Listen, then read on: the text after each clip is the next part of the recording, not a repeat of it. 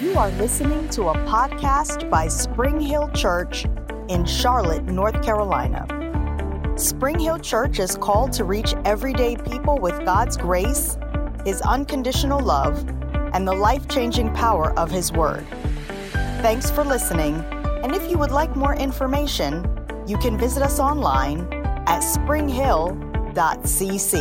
I am so excited about what we have to share this morning. I often say that, but I often say too, I do my best to pray and believe God for what to minister to you. And I'd like to say every week, I know that I truly endeavor to minister what God lays on my heart, but I specifically have instructions to get into what we're going to talk about over the next few weeks.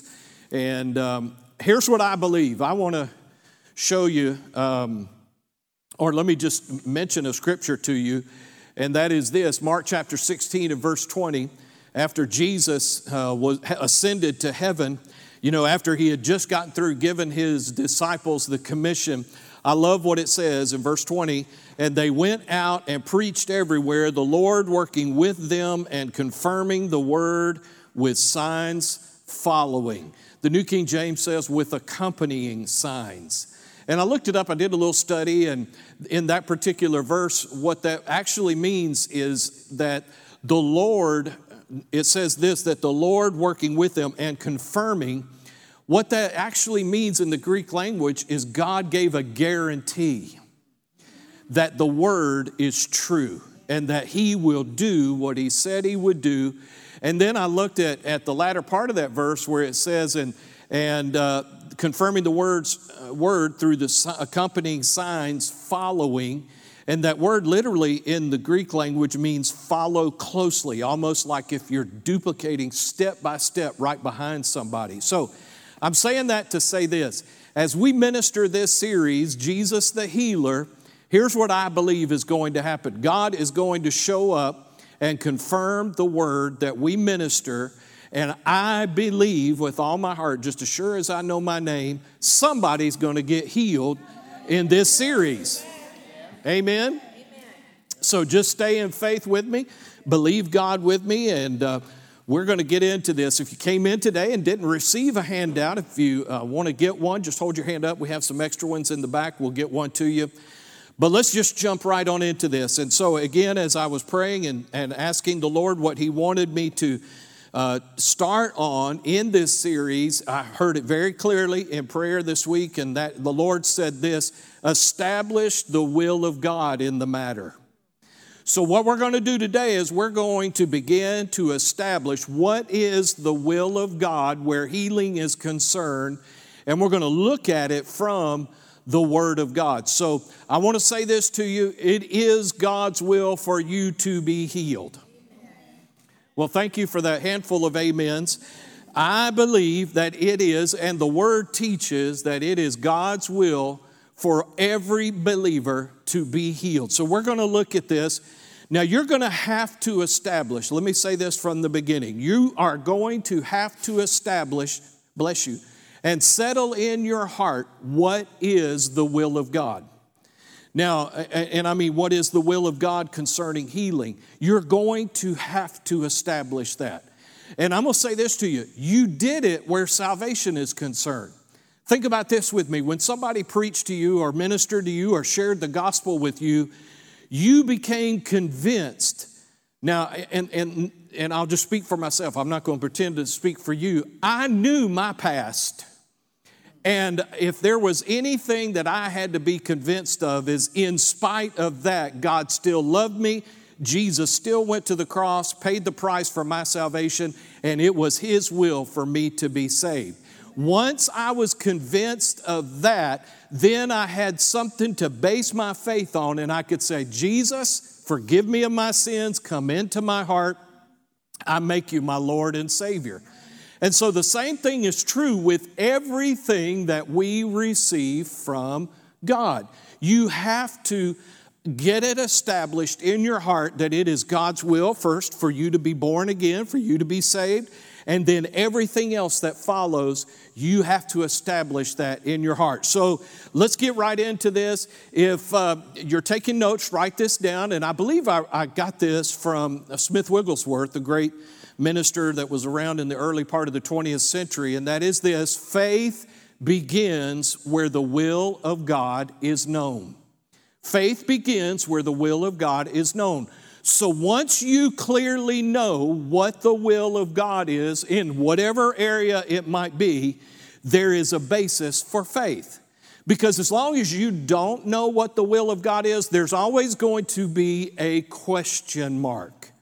Now, I will go so far as to say there are believers that believe maybe part of what we're saying. In other words, they believe that God has the ability to heal, and that He is all powerful and all those types of things. But when it gets right down to it, if you ask them what is in your heart, the question is, I'm not sure He would heal me. Okay, so you have to establish that. So faith begins where the will of God is known. It's not just enough to believe that God is able to heal someone. You must believe God is able and willing to heal you. Amen. Say this, say, God is willing and able to heal me. Okay, so write this down, please. Your faith will never go beyond your highest question mark. And listen, this is not just pertinent to healing. This is pertinent to everything. If you're not thoroughly convinced that it is God's will for you to have your needs met, that question mark will always be the end of your faith. That'll be as far as your faith is able to go. So what you have to do is you've got to get rid of the question marks and establish some things in your heart. So faith will never go beyond your highest question mark. So what I want to do today is we're going to begin to layer this out. We're going to dive into this, and I want to encourage you, those of you who are on Bible study on Wednesday nights, what do I say? Pay attention to the details. Oh, some of you got it that are just from here Sunday. All right, y'all are good. All right, so we're going to get into some things. We're going to look at it. Now, I want to say this to you. If you want to find out what the will of God is in the matter is, there's two sources for us to find that out, primarily. Number one, what does the Bible say? And this isn't in your notes. But number two, what does Jesus do? How does He respond? You know the old bracelet that everybody was wearing. What would Jesus do? WWJD? Okay, we're going to look at some WWJDs where healing is concerned. Okay, so write this down, please. To see what God is like, all you have to do is look at Jesus. If you got any questions about the character and the nature of God, look at Jesus. Now, I'm going to ask you to do something with me. Everybody look up for just a moment. I'm going to ask you to, for this message today, this lesson today, forget what maybe your understanding is about God that's been shaped by what you've been told in the Old Testament. And I'm going to say, here's why. Because if there's a lot of things from the Old Testament that have been misrepresented, and you're going to think, in other words, you'd be tempted to think God's schizophrenic. He has multiple personalities. Okay? God is one way in the Old Testament, but He's another way in the New Testament. It's not true. He's the same God, has never changed. Malachi 3:6, the Lord says, I am the Lord, I change not. So there is a difference in the way He dealt with people in the Old Testament. And we're going to talk about this, not today, but we're going to get into this because I want to eliminate every opportunity for questions, okay? But I want us to just set that aside for just a moment, and we're going to focus on Jesus today. Do me a favor, say His name. Jesus. Say it again. Jesus. Okay. So we're going to focus our attention on Him and let Him be our example of the Heavenly Father. So to see what God is like, all you have to do is look at Jesus. Let's look at some scriptures that Jesus said about Himself. John 14, verses 9 and 10. Now, I really dove into this, and I didn't include part of this in the lesson or in your scriptures, your notes. But I really read this, and there is some humor in the Bible. I don't know if you know this or not, okay, if you've ever picked up on this. But here's a scenario. Jesus, by the time we get to John the 14th chapter, he's in the last week of his earthly ministry. He's not long before going to the cross. He's spending his last night, few moments with the disciples, and he's imparting some things to them, sharing some things with them. And so in this opportunity, Jesus has just gotten through telling them, saying, let not your heart be troubled.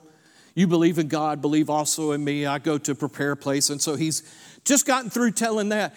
And Philip, the disciple Philip, raises his hand, I'm imagining, or he says, hey, Jesus, I got a question. Now, and let me say this before I say what the question was. These men, these 12 disciples, have been living, eating, traveling, and ministering with Jesus for 3.5 years. Okay? Not 3.5 days, 3.5 weeks, 3.5 months, 3.5 years. Okay? So I just wanted to say that because what happens here is Philip gets the Lord's attention and he says, Jesus, when are you going to show us the Father? And I can imagine Jesus' response was, well, duh. Okay, no, the Bible doesn't say that, but it kind of is implied by what he says here. So look at verse 9. Jesus said to him, have I been with you so long? In other words, have I been with you for 3.5 years, Philip, and yet you have not known me? Now, what's interesting about this, that's not what Philip asked him. Philip asked him, when are you going to show us the Father? And Jesus responded and said, I've been with you 3.5 years, and yet you still don't know me? Okay, go on. He who has seen me has seen the Father. So how can you say, Philip, show us the Father? Verse 10, do you not believe that I am in the Father and the Father in me? The words that I speak to you, I do not speak on my own authority, Jesus said, but the Father who dwells in me does the works. Okay, so let's break this down. What Jesus is essentially saying is this. Hey guys, if you've seen me, you've seen God. If you've seen my character, you've seen God's character. If you've seen the miracles that I performed, I didn't do those on my own. God did those through me. So that is God's character, God's nature, and what God is like. So I just found the humor in that where, bless his heart, Philip. I mean, he didn't understand the question that he was asking. And, hey, Jesus, when are you going to show us the Father? And I can just see Jesus' face. I can imagine a smile just comes across his face and he says, wait, hold on, pump your brakes, Philip. I've been with you for 3.5 years and you still don't believe that the Father's in me and I am in him. Okay, so if you want to see what God is like, the best example that we have is the Lord Jesus Christ. So that being said, to know what the will of God is, write this down, to know what the will of God is, you just have to look at Jesus. So if Jesus perfectly exemplified the Father, then I think all of us would agree here this morning that Jesus fulfilled the will, plan, and purpose of God 100%. Will you agree with me on that? I don't find anywhere in the Bible where it says Jesus missed it just a little bit. No, he was 100% on all the time. So, to know what the will of God is, all you have to do is look at Jesus. Now, I'm going to say this to you, okay, in reference to the comments that I made about the Old Testament. Let me say this to you, okay? If you want to interpret the Old Testament, look at Jesus in the New Testament. If there's a disconnect there, then something else is an issue, not the character of God. Are you listening to me? Okay, so I just wanted to say that. So let me show you some verses that talk about the will of God. John chapter 6 and verse 38. John 6 verse 38. Jesus said this, "For I have come down from heaven not to do my own will, but the will of him who sent me." So Jesus' sole purpose in life, as should be ours as believers, but his sole purpose, and by the way, which he perfectly fulfilled, was to not do his own will, but to do the will of who? God, the Father. Okay? Look at John chapter 5 and verses 19 through 21. Jesus answered and said to them, "Most assuredly, I say to you, the Son can do nothing of himself." Now, what you need to understand is this, okay, and this will help you a little as we build this case. Jesus did nothing in his earthly ministry as the divine Son of God. The Bible says in Philippians that he set all of that aside when he came into the earth. So when Jesus was in the earth and living and ministering, he was living and ministering as a man anointed by God. Okay? So everything he did, everything he said, he didn't do it as God, although he was part of the Godhead, he was part of the Trinity. He didn't do any of that as part of the Godhead. He did it as a man anointed by the Holy Ghost. Okay, so Jesus says, "Most assuredly I say to you, the Son can do nothing of himself, but what he sees the Father do, for whatever he does, the Son also does in like manner. For the Father loves the Son and shows him all things that he himself does. And he will show him greater works than these, that you may marvel. For as the Father raises the dead and gives life to them, even so the Son gives life to whom he will." So what's Jesus saying? Okay, guys, listen. The miracles that you see me do, it's not me doing them. It's God doing them through me. Okay?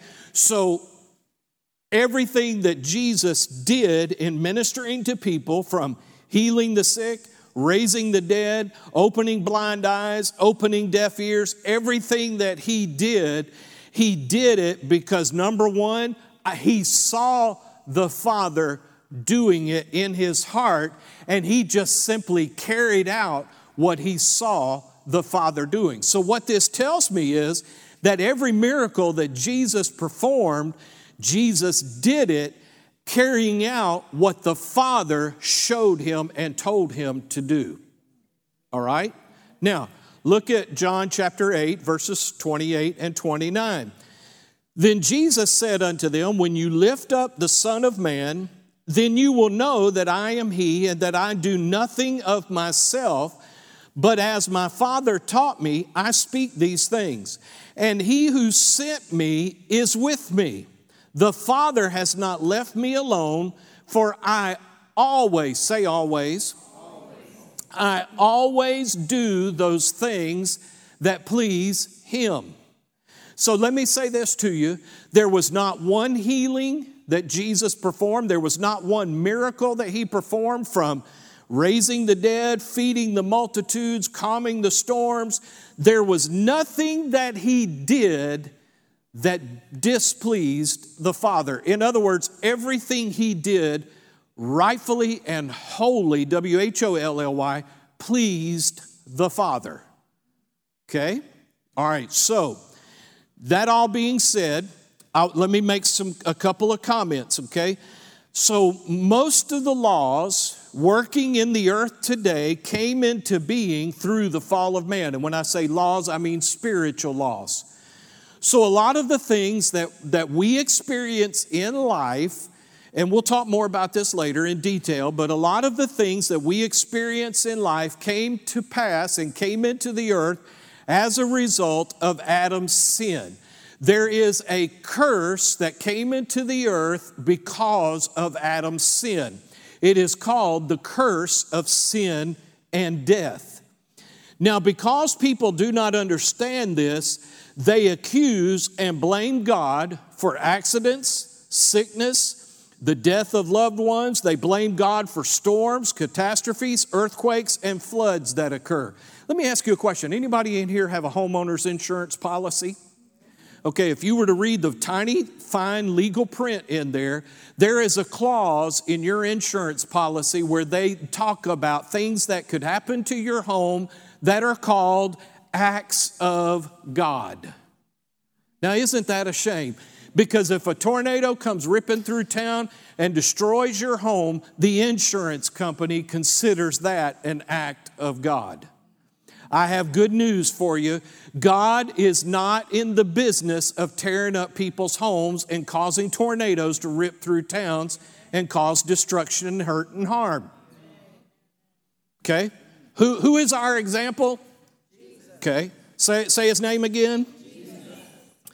So if Jesus perfectly represented the Father, and he did, we've already established that, and we don't see one time in Jesus' ministry where he brought storms on people.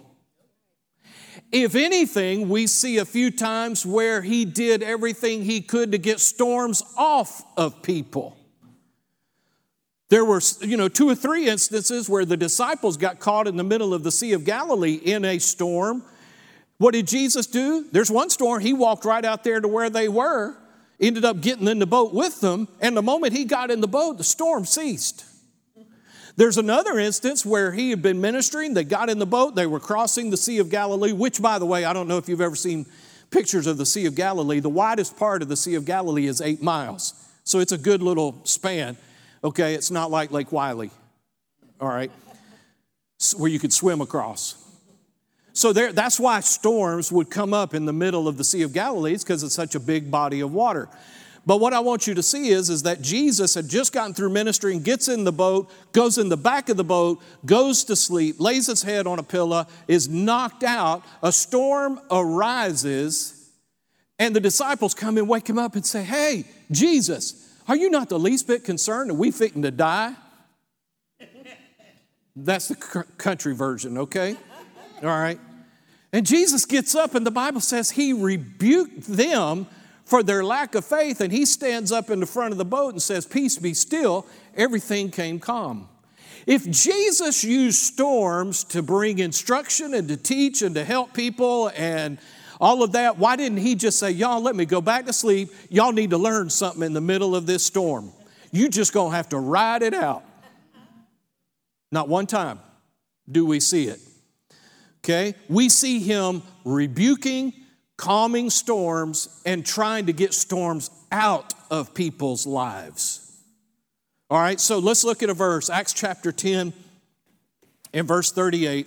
Peter's ministering at the house of Cornelius, and he's talking to them. These are Gentiles, and he's ministering to these Gentiles about the Lord Jesus and telling them about the gospel. And he says this in the middle of his little mini message that he's giving them. He says this in Acts 10:38, how God anointed. Okay, stop, pause right there. Who did the anointing? God. Who did? God. Okay. How God anointed Jesus of Nazareth. So who did the anointing? God. Who was the anointed? Jesus. Okay. How God anointed Jesus of Nazareth with the Holy Spirit and with power. So Jesus got anointed by God with what? The Holy Spirit and with power. Who, Jesus, went about doing good and healing some who were sick. Huh? Wait. Hold on. That he healed those that God wasn't trying to teach something. Okay. Who went about doing good and healing all who were oppressed by God. Because God was trying to teach them something. Okay, wait a minute. So y'all are telling me that it was the devil putting all that on those people? Oh, okay. So he went about doing good and healing all who were oppressed by the devil. Look at this. For God was with him. So can we say it this way? God was moving in the earth doing good and healing all who were oppressed by the devil through Jesus. Now, write this down with me, okay, or for me, or for you. God is the one that anointed Jesus to heal all who were oppressed by the devil. Okay, so first of all, Peter called sickness an oppression from the devil. He didn't call it a blessing. He didn't call it a teaching aid. He didn't call it anything. He called it what it is and what it was, and that is oppression from the devil. Okay? Now, so God is the one that anointed Jesus to heal all who were oppressed by the devil. So we'll see this in just a second. If Jesus was anointed by God to heal all who were oppressed by the devil, where and when, will somebody please tell me when that changed and when that stopped? Because if you listen to some religious leaders today, there was a shift that took place at some point and something changed. Because apparently this isn't still applicable, okay, according to what some teach and what some say. No, I just choose to go by what the Bible says. How about y'all? Okay? All right, now, go with me. I read verse 20 a minute ago, but go with me to Mark chapter 16 and verse 15. Again, Jesus is preparing to ascend to heaven. He's accomplished his work in the earth. He was crucified, he was buried, and he's been resurrected from the dead. He's having one last meeting with his staff before he leaves, and so he's talking to them, and he said to them in verse 15 of Mark 16, "Go into all the world and preach the gospel to every creature. He who believes and is baptized will be saved, but he who does not believe will be condemned. And these signs will follow those who believe." Any believers in here? Okay. Thank you for your enthusiasm. "In my name they will cast out demons. They will speak with new tongues. They will take up serpents, and if they drink anything deadly, it will by no means hurt them. They will lay hands on the sick, and the sick, will recover." All right, now, let me ask you a question. Which sick people did Jesus say to lay hands on and they would recover? Huh? Are you sure? Okay. The implication, you're absolutely right, is all of them. So if it were God's will for some to remain sick, then Jesus would have had to have told us something like, "Lay hands on those that it's God's will to heal, and they shall recover. And those that it isn't God's will to heal, leave them alone, and they won't recover." That's right, he didn't say that. But again, if you hear some religious folks today, that's what they say Jesus said, or implied that Jesus said. Okay, are you still tracking with me? Are you sure? Okay. Go with me to James chapter 5, verses 14 and 15. Okay, so James is writing his letter to believers, to Christians. Okay, he's writing this letter to folks that have received Christ and have been born again. So let's establish that right up front. He's not writing this to sinners. So he says this in verse 14, "Is any among you," and I put this parenthetically on the screen, "the church." So, is any among you believers sick? Okay. "Let him call for the elders of the church and let them pray over him, anointing him with oil in the name of the Lord. And the prayer of faith will save the sick, and the Lord will raise him up. And if he has committed sins, he will be forgiven." Okay?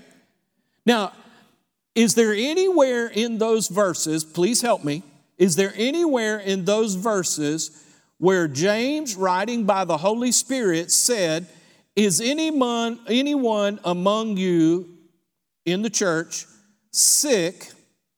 Let him call for the elders of the church. If God's not trying to teach them something through that sickness and disease, trying to make them grow deeper in their relationship with God, or just trying to make them a better Christian, let them call for the elders of the church, and the prayer of faith will save the sick. Okay? By the way, that word save there should actually be correctly translated heal. Okay? Now, this is one way to receive healing. It's not the only way. But my point is this. Nowhere in these verses do we see where God picked and chose, or picks and chooses today who needs to be healed and who doesn't need to be healed. So write this down, please. Okay? It must be God's will to heal any of the sick in the church. Therefore, it can't be the will of God for any in the church to stay sick. Hello? Okay, let me say that again. It must be God's will to heal any, thank y'all, of the sick in the church. Therefore, it can't be the will of God for any in the church to stay sick. I'm telling you, I am declaring right now, somebody in the context and in the course of this series is going to receive their healing. Okay? Because I'm telling you what, I don't care if I have to take now until 2025 to preach this series.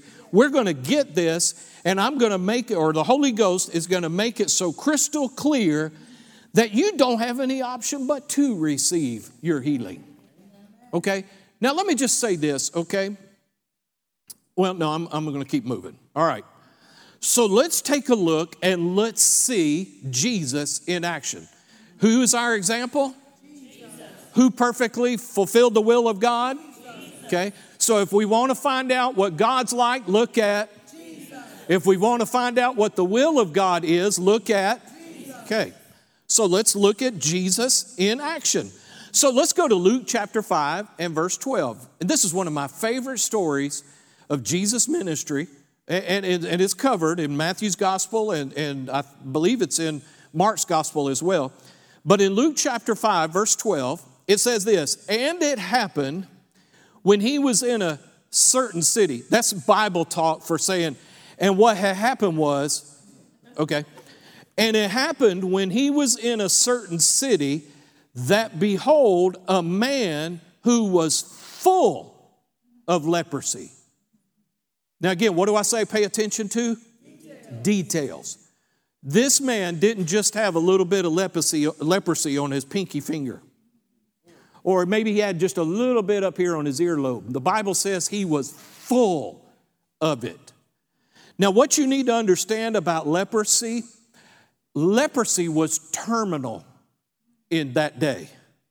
It was a disease that was sooner or later going to take your life. So this man had a terminal condition. It was going to kill him at some point. So he was full of leprosy. He saw Jesus. He fell on his face and implored Jesus, saying, Lord, if you are willing, you can make me clean. Now, let me bring this up to modern English. Lord, if you want to, you can heal me. Now, this man is like millions of people in the earth today. There is no question of God's ability. I think if I took a clipboard and went over to Carolina Place Mall and I interviewed people and I took a survey, do you believe that God is able to heal people that are sick? Oh, yes, yes, yes. I believe God's able. He has the ability, okay? But the challenge is this. They really are like this man. There's no question as to God's or Jesus' ability. The question resides in, Lord, do you want to? Or are you willing? If you are willing, you can make me clean. So let this next verse answer this question for you, because again, who perfectly personified the will of God?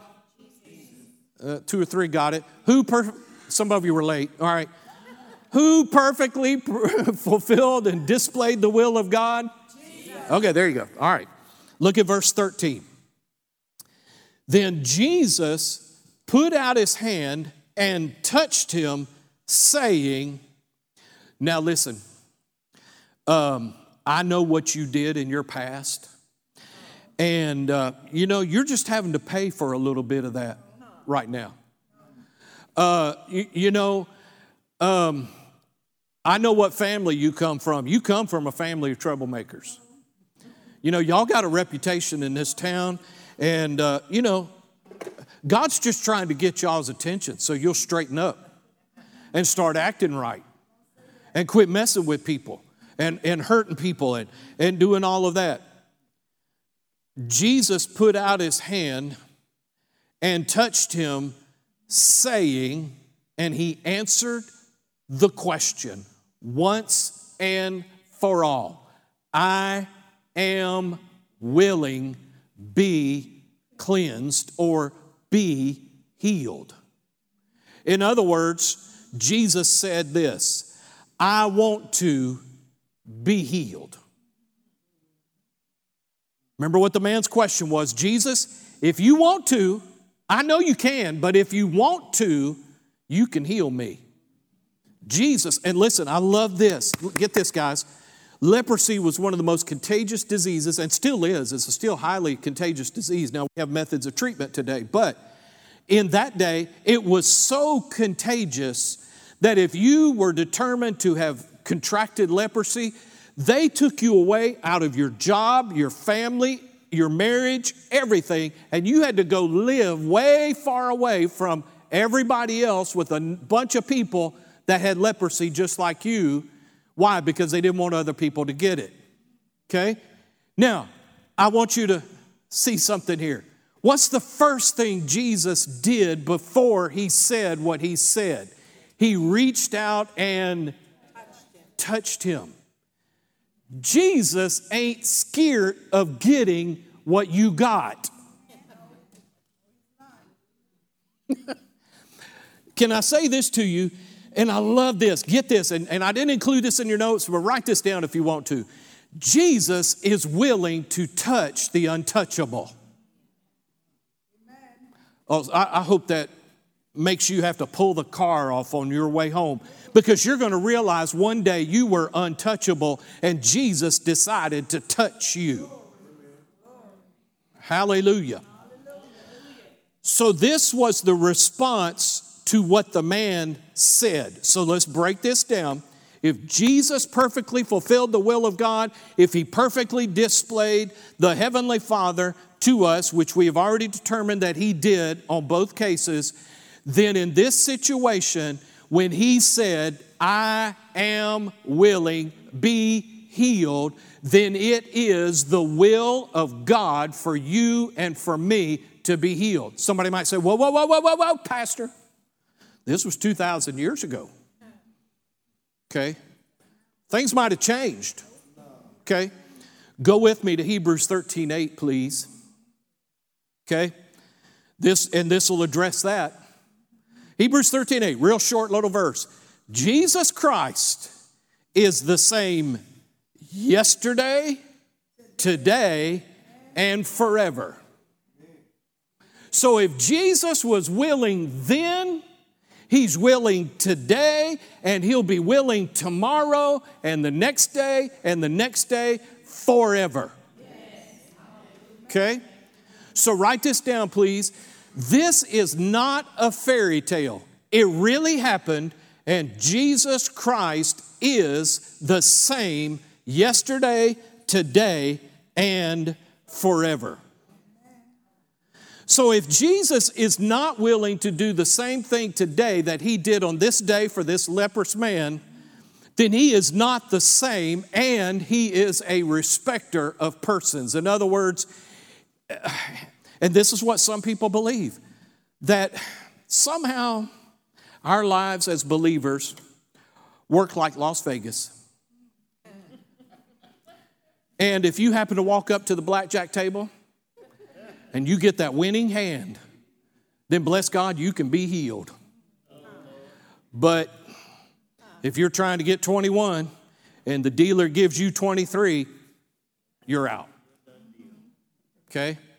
Or like life is like walking up to that slot machine and you got your pocket full of quarters and you keep dropping. Somebody says, Pastor, it sounds like you've done that before. I really haven't. I've seen it in the movies, okay? But you keep popping quarters in there, pulling that arm on that one-armed bandit, hoping that you get 3 in a row so you can win the jackpot. And so what we do in our relationship with God is, because we're not really sure that God, first of all, that it's His will to heal, and then secondly, is it His will to heal me? We just think if we keep pumping quarters in that thing and pulling the arm, that maybe one day we'll hit the jackpot and we'll be able to receive. That is not the way heaven works, friends. If Jesus did it for this man, He'll do it for you. If He did it then, He'll do it now. So, if Jesus is not willing to do the same, then He's changed and He's begun to respect people. In other words, it's just if you're one of the lucky ones, you might get healed. It doesn't work that way.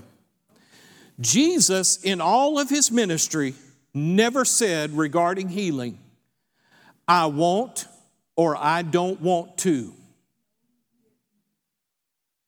If anybody ever came to Him desiring healing, Jesus, now listen, He might have to work with them for just a moment to get them over to faith so they can receive, but He never turned anyone away. Not one time. And just in case you might have forgotten, who perfectly displays the will of God? Okay, y'all, some of y'all forgot already. Who perfectly displays the will of God? Okay. Who shows us what the character of God is? Okay. Though there are those that believe it may not be the will of God to heal today or to heal me. My question is, where do they find that in the Bible? Okay. Because write this down, please. If He was saying, I will then, like He told the man with leprosy, then He is still saying, I will now. Now somebody say, well, Pastor, how do I receive? Okay, hold on. Stick around. I'm going to show you in the course of this series how to receive your healing. So just buckle your seatbelt and keep coming back or listening to the messages. Okay? So how then can we know what the will of God is? There are those that believe that everything that happens is the will of God, both good and bad. Then there are those that find out by praying and determining the will of God by the results or lack of results that they get in their prayer. In other words, if I pray and I ask God to heal me and I don't get healed, then it must not have been the will of God for me to be healed. Okay? Aren't you glad we don't apply that where salvation is concerned? Because I think all of us, if we really thought hard and long about it, sad to say, that we've probably all got loved ones that we're not sure whether they received Christ or not, and they slipped over into eternity.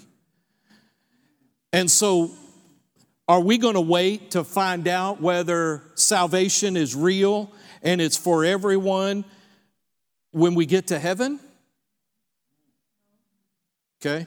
If you do, it's too late. Are there people that perish without knowing the Lord? Yes, of course. But we don't base our belief in the will of God to save people on that, do we? No. We base it on what is the gospel. What does the word say? So the new birth, being born again, is the most important thing that you can know and understand the will of God about. So if God makes that crystal clear, then surely for things that are less important than your eternal salvation, wouldn't He make the will of God known for that as well? Huh? See, you can't determine the will of God simply based on what happens or what does not happen. Plain and simple. You got to base it on what does the book say. All right, now, let's look at some examples as we bring this to a close. And I'm going to go through these scriptures quick, all right? By the way, throughout this series, we're going to look at a lot of scriptures. Y'all okay with that? Okay, just thought I'd check.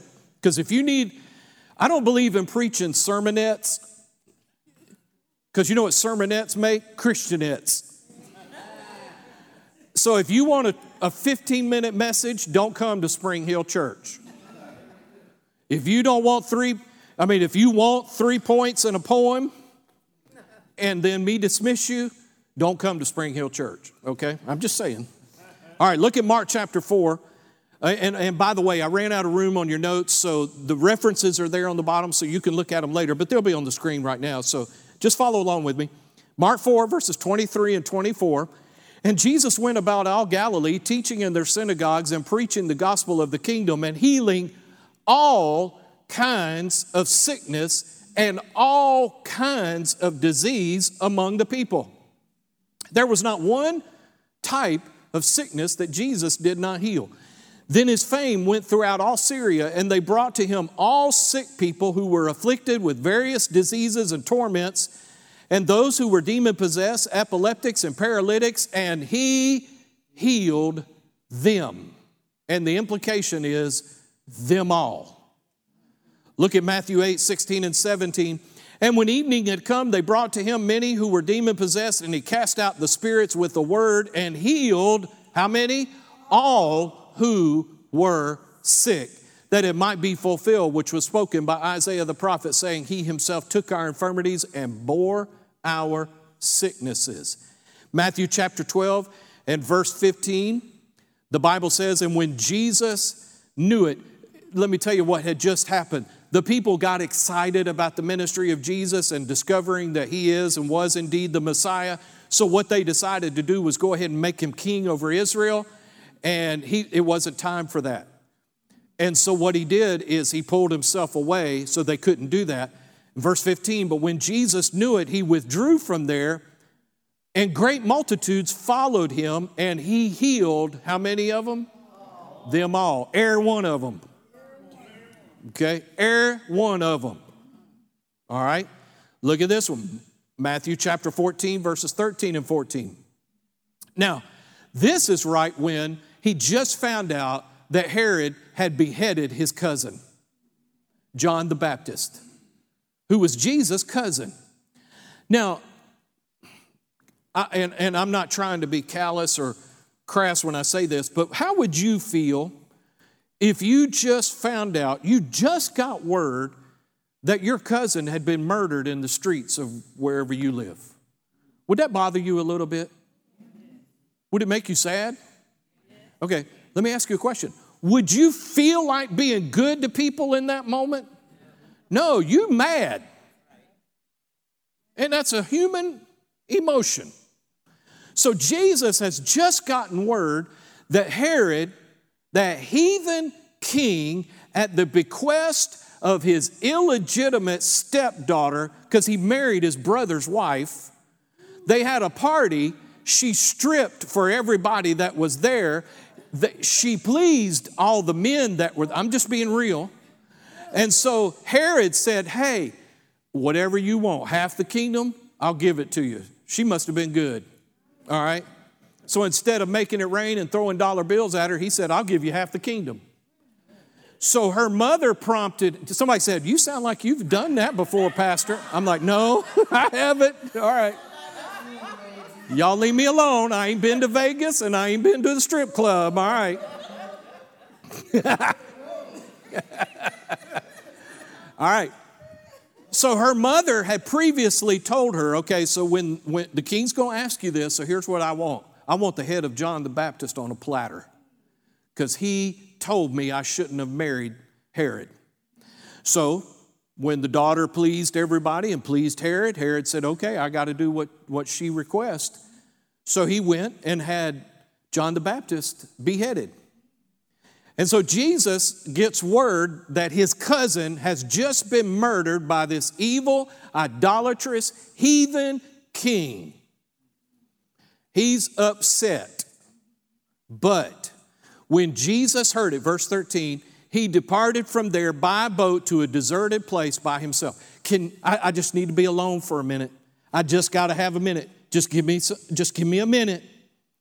But when the multitudes heard it, they followed him on foot from the cities. And when Jesus went out, he saw a great multitude. Now look what happened.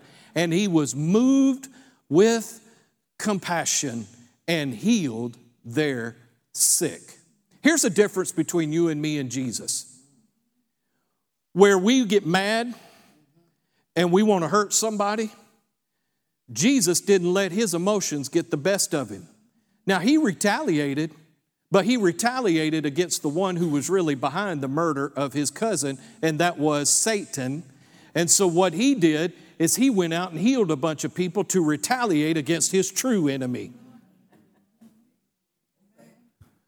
Matthew chapter 15, verses 29 through 31, Jesus departed from there, skirted the Sea of Galilee, went up on the mountain and sat down there. Then great multitudes came to him, having with them the lame, blind, mute, maimed, and many others, and they laid them down at his feet, and Jesus healed them. So the multitude marveled when they saw the mute speaking, the maimed made whole, the lame walking, and the blind seeing, and they glorified the God of Israel. Now I want to just make this comment, okay?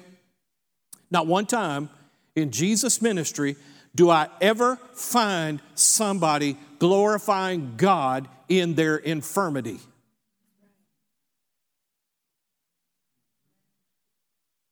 Where I see God getting glory is when the lame walked, the mute spoke, the deaf heard, and the blind see.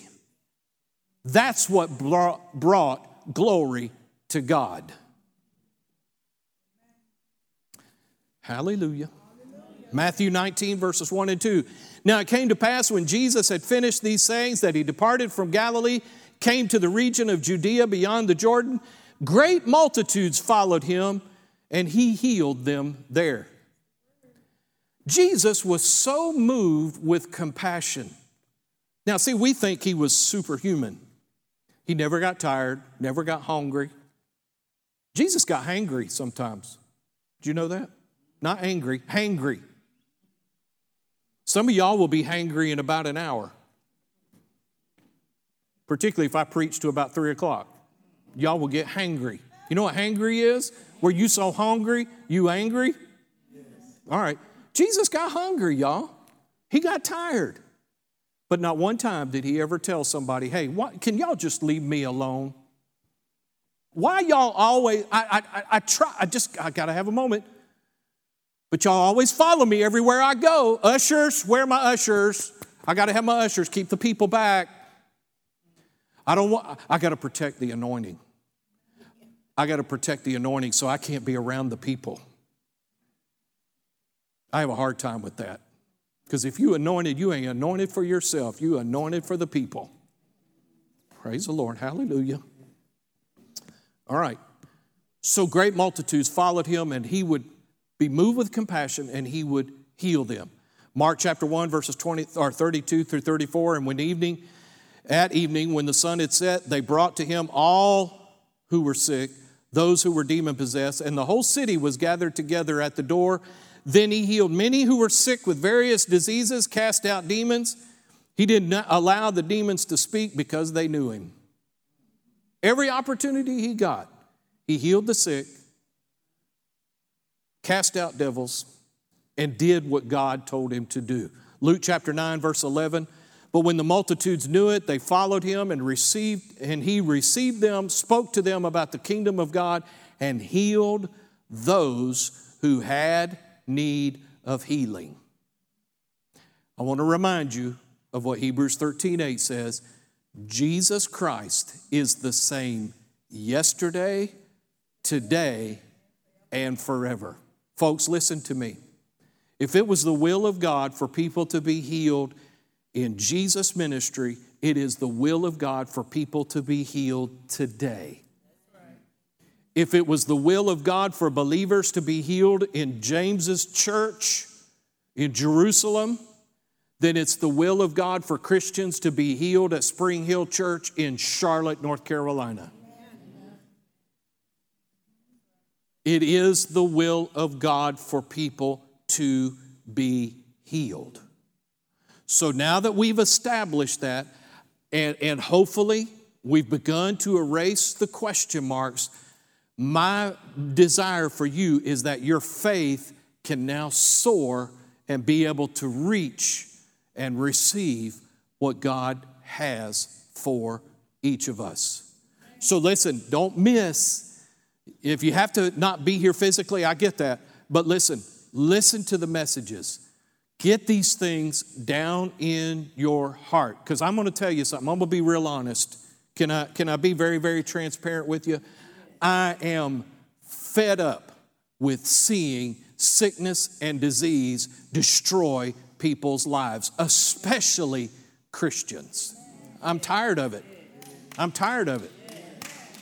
So my job, now again, I'm not the healer, but my job is to be obedient and to tell you that the healer wants to work in your life and bring about healing in your life. Thanks once again for tuning in to the Spring Hill Church podcast. We hope that you have been blessed by today's message. If you would like more information about the church, please feel free to visit us at springhill.cc.